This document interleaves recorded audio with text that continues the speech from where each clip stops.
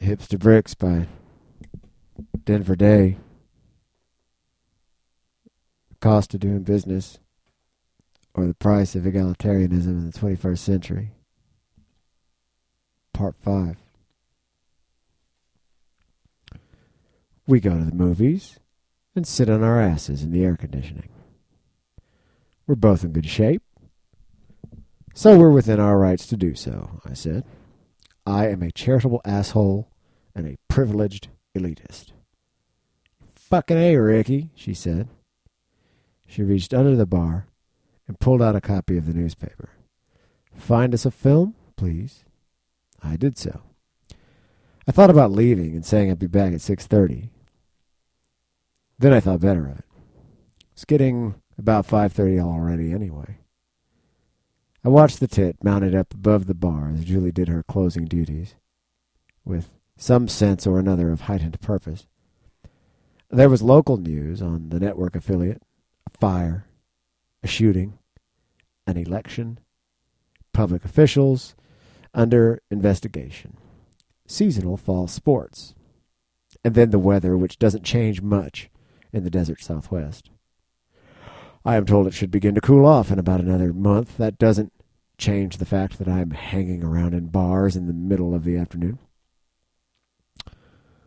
It only seems to add to the picture's aesthetic that I am doing it in the middle of August. Such seems to be the lot of an individualist. It's okay, it takes time, circumspection, and the world allows for deliberate cogitation with all deliberate speed. For people, for anyone who is truly willing to stop and think about life and actually try to figure it out and get it right and do the right thing. We left right at 6:30. The waitress who relieved her was two waitresses in anticipation of a heavier evening crowd. We got to my sedan, which was unlocked, and got in.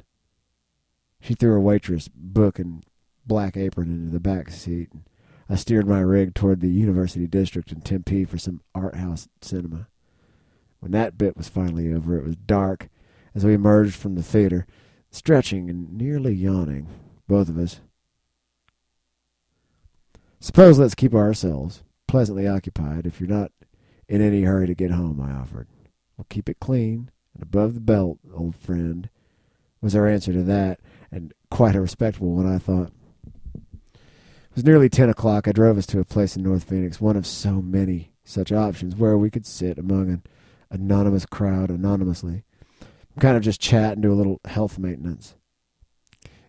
It's late in many ways, and it was late in many ways that night, and pretty fucking hot, although nobody has much to complain about the weather around here because we tend to get used to it, like dromedaries or something.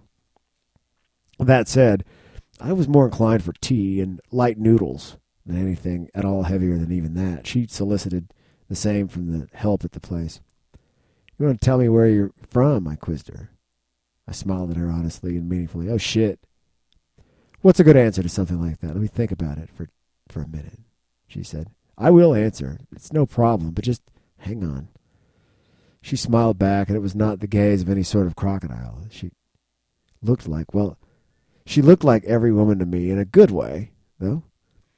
I spent so much time in solitary existence in my history that every woman I see, well, I can see every woman in any woman. It's like more of a difference of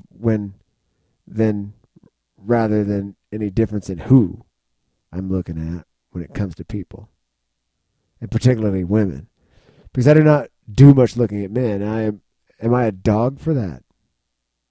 I do plenty of talking with men, just very little looking. I'm guilt-free on this matter, so it's fine. I believe, however, women. They did this to me.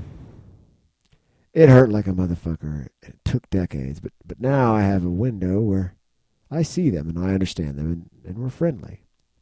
I'm friendly with men, and like I said, I get plenty of intellectual communication with men as necessary, but it's political. It's all the war paint, and for looking, one must get some of it onto you. Really looking. It's the blind man with them. Women, however, are a critical part of the aesthetic of living. They are. They're not perfect, and not all of them are for me, but I need them to live, to talk to. Julie was just me in many ways in a woman's body. That's part of what is so important about them. Women never fail to teach me about myself.